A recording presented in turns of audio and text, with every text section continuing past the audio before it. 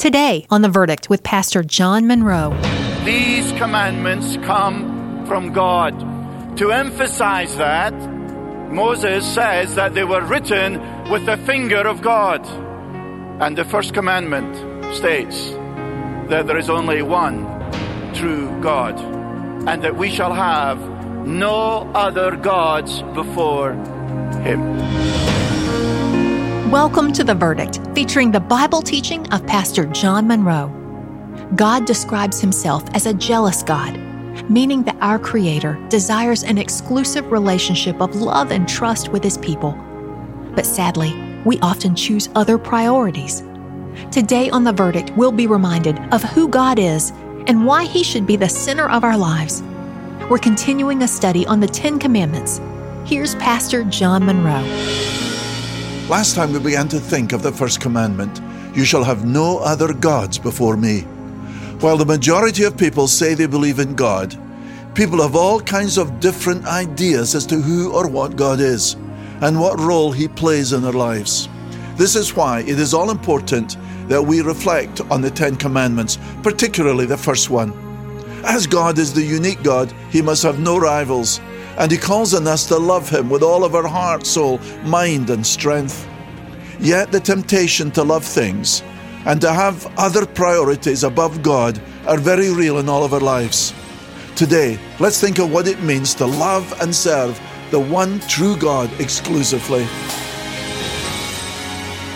Exodus chapter 20, and we're going to read the first 3 verses. Exodus 20, verse 1, God spoke all these words, saying, I am the Lord your God, who brought you out of the land of Egypt, out of the house of slavery.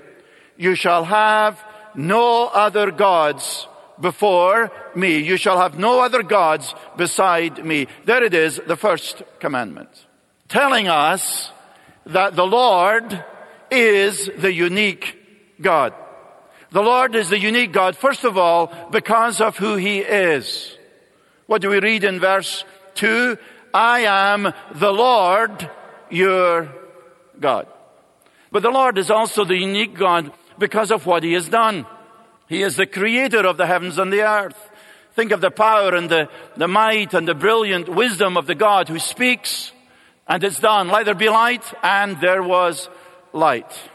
Why should we have no other gods before this God? Because this God, the Lord, is the creator of the heavens and the earth. Not only is the Lord great and unique in creation, He is great and unique in redemption. He redeems His people from the slavery of Egypt. They were unable, totally unable to free themselves. It took the power of Almighty God to deliver them from Egypt, to overthrow the Pharaohs, to lead them through the wilderness into the promised land. He's not a remote God. Yes, He's great. He's eternal. But the miracle is He's also a God of infinite grace. And it's mind-blowing, isn't it? That this God, who is the immense creator of everything, seeks a living, dynamic, growing, personal relationship with me and with you. So the Lord is the unique God because of who He is and because of what He has done. Therefore He commands us, you shall have no other gods before me. Now because of that, because of who the Lord is and because of what He has done, doesn't it make sense that God will have no rivals? Look at verse 3. You shall have no other gods before me. Verse 5, you shall not worship them, the false gods, or serve them, for I, the Lord your God, am what kind of God? Jealous God. The Lord is a jealous God. You say jealous? Usually for us, jealousy is an ugly word, isn't it? We think of jealousy as suspicion, distrust of someone controlling someone else, a kind of green-eyed monster. But when we say that the Lord is jealous, as He so describes Himself, we are saying that God protects what is precious to Him. Does it surprise you that God will not share the stage or His glory or your life with anyone else. You see, it's not just that God wants a personal relationship with you. He wants more than that. I have many relationships with many of you. It's not that God just wants to be another one being with whom you can have a personal relationship. He wants that relationship to be what? Number one. The most important relationship in your life. That's what the first commandment is saying. Now, I've been married for a number of years, have a wonderful wife, and occasionally I meet people and read about people who say they have an open marriage. It sounds very sophisticated, doesn't it?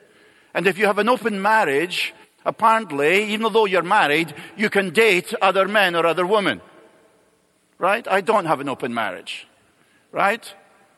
And if any of you try to date my wife, we're going to have a problem. Because I'm that old-fashioned kind of husband. I'm jealous. Leave my wife alone. She's mine. She's number one. And I protect what is precious to me. And any man, any woman who truly loves their spouse knows what it is to be jealous. If someone intrudes, someone comes in between a man and his wife, the pain that it causes and the distortion it causes to that relationship. God is saying to us, not only do I want a relationship with you, I want it to be exclusive. I want it to be number one, because I'm Yahweh and I will have no rivals. No false gods. No idols. And in the book of John, 1 John 5 verse 21, the last verse, John tells us as Christians to guard ourselves from idols. Martin Luther said, whatever you set your heart on and rely on, that is really your God. Anything you set your heart on and rely on is your God. Hitting the news this week was Kathy Griffin, who won a, quote, creative arts. If that's creative art, I'm glad I'm not a creative artist. She won a Creative Arts Emmy for her reality show. Now, I've never seen her reality show, but based on what she said, I hope never to see it, and I hope none of you ever see it. But when she held up her Emmy, she made a very off-color remark about Jesus, and then said, quote, this award is my God now. I'm sure she was trying to be funny. I found it sad. I found it blasphemous. But I thought to myself, can you imagine having that little Emmy as your God? It's really going to help you through life, isn't it? And it's really going to be of great help when you're on your deathbed. I'll just turn to this little Emmy and say, are you going to help me now? How foolish, how pathetic. But beyond the joke, but beyond the pathetic humor is the sadness of our world, that for many people, success, applause is their God, is their idol. Now, do you have any idols in your life? Let me give you a little test to help you determine how you're doing with this commandment. Back to school, you're going to grade yourself, all right? I'm not going to see it. You say, what a relief. But the Lord is going to see it. Here's the first part to the test, as to whether you have any idols in your life, as to how you're doing with the first commandment. First, the money test. How do you spend your money? How we spend our money shows our priorities, doesn't it? Number two, the love test. What do you love in life? St. Augustine said, moral character is assessed not by what a man knows, but what he loves. If you know what I love, you know a lot about John Munro. What do you love? The love test. What do you love? Third, the thought test. In your free moments, what do you think about? Reveals enough a lot about you, doesn't it? You're not what you think you are, but what you think you are. Fourth, the time test. How do you spend your free time, your spare time? Not at work, not with family, ministry, responsibilities, but when you're free time, what do you choose to do? That reveals a lot about you, doesn't it? Final, the security test. What is giving you security in life? What or whom are you trusting for your future? To whom or to what do you turn to in time of trouble? That reveals how you're doing in terms of this commandment. Are there false gods, false idols in your life? Do you love anyone or anything more than God? Come on, be honest. What is most important to you is your God.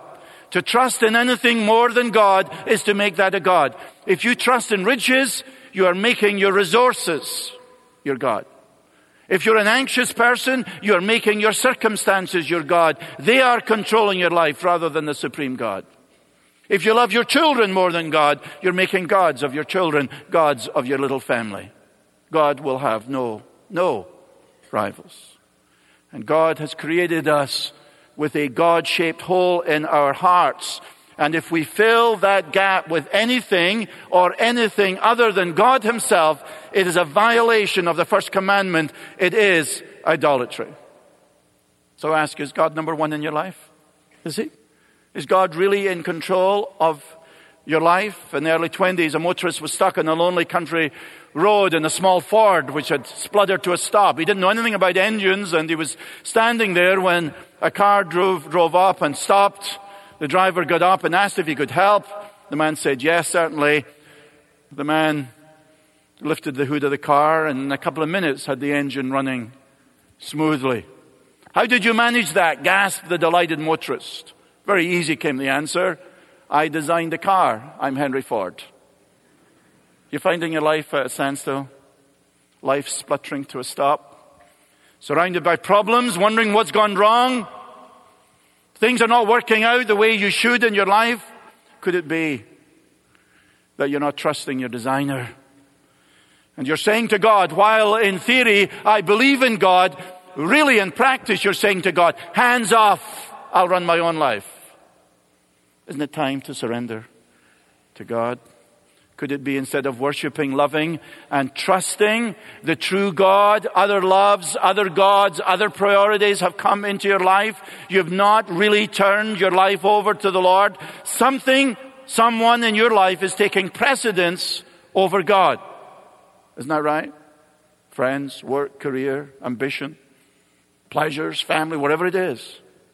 God and God alone must be number one. We have learned there is none higher in rank. He is Yahweh. He's the commander-in-chief. There is none higher, none greater, no greater name. And this unique God will have no rivals. This morning, do you hear his voice? You shall have no other gods before me. Allow that to ring through your mind and your heart this week. God is saying to you and God is saying to me, as I have been challenged by this personally, John, you will have no other gods before me. Now, as we reflect on this, I'm sure we realize that we've broken this commandment, haven't we? And it's only the first. There's another 9. I've blown it on number 1. I'm really scared to read anymore. And this commandment is a serious one because it's about my relationship with God. And I've failed right there. And when we break the law, there's a penalty. You're stopped for speeding. Coming to church, Ray Road, 40 miles per hour in Ray.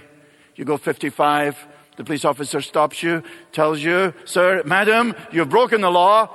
You're only meant to go 40. You were going 55. There is a penalty, isn't there? Failure to comply with the law results in a penalty. Now, how are you going to deal with the penalty? Because you, like me, have broken this first commandment, haven't you? Be honest. What about the penalty? You say, well, I'll try a bit harder. I'll just try harder. God helps those who help themselves. Isn't that somewhere in the Bible? Well, personally, I've never found it. If you find it, let me know. The story is told of a frog which fell into a pail of milk. And the little frog tried every conceivable way to jump out of the pail, but he couldn't. The sides were too high. As he was swimming around in the milk, he couldn't get any leverage to launch himself. And so he did the only thing he could do. He paddled and paddled and paddled and paddled. And believe it or not, the paddling produced a little pat of butter from which he was able to launch himself to freedom. Preacher telling this little story to the congregation said to the congregation, just keep on paddling, keep on working, keep on doing your best, and you will make it. Cute little story, absolutely lousy theology, right? Very, very, very bad. If that's the way out of the pale, if that's the way to get rid of my penalty, I am doomed. No, that's not it. You say, how do we deal with this penalty against us because of the first commandment? Well, it's at this point that the sheer brilliance of the gospel, the good news of Jesus Christ shines, isn't it? Because one comes into human time and history, one from heaven himself, and the Word becomes flesh and dwells among us. And this one, the only one who ever lived, kept the first commandment and all of the rest of them 100% of the time. He said, I always do the things that please the Father. He always honored God. God, his Father, was always first in his life.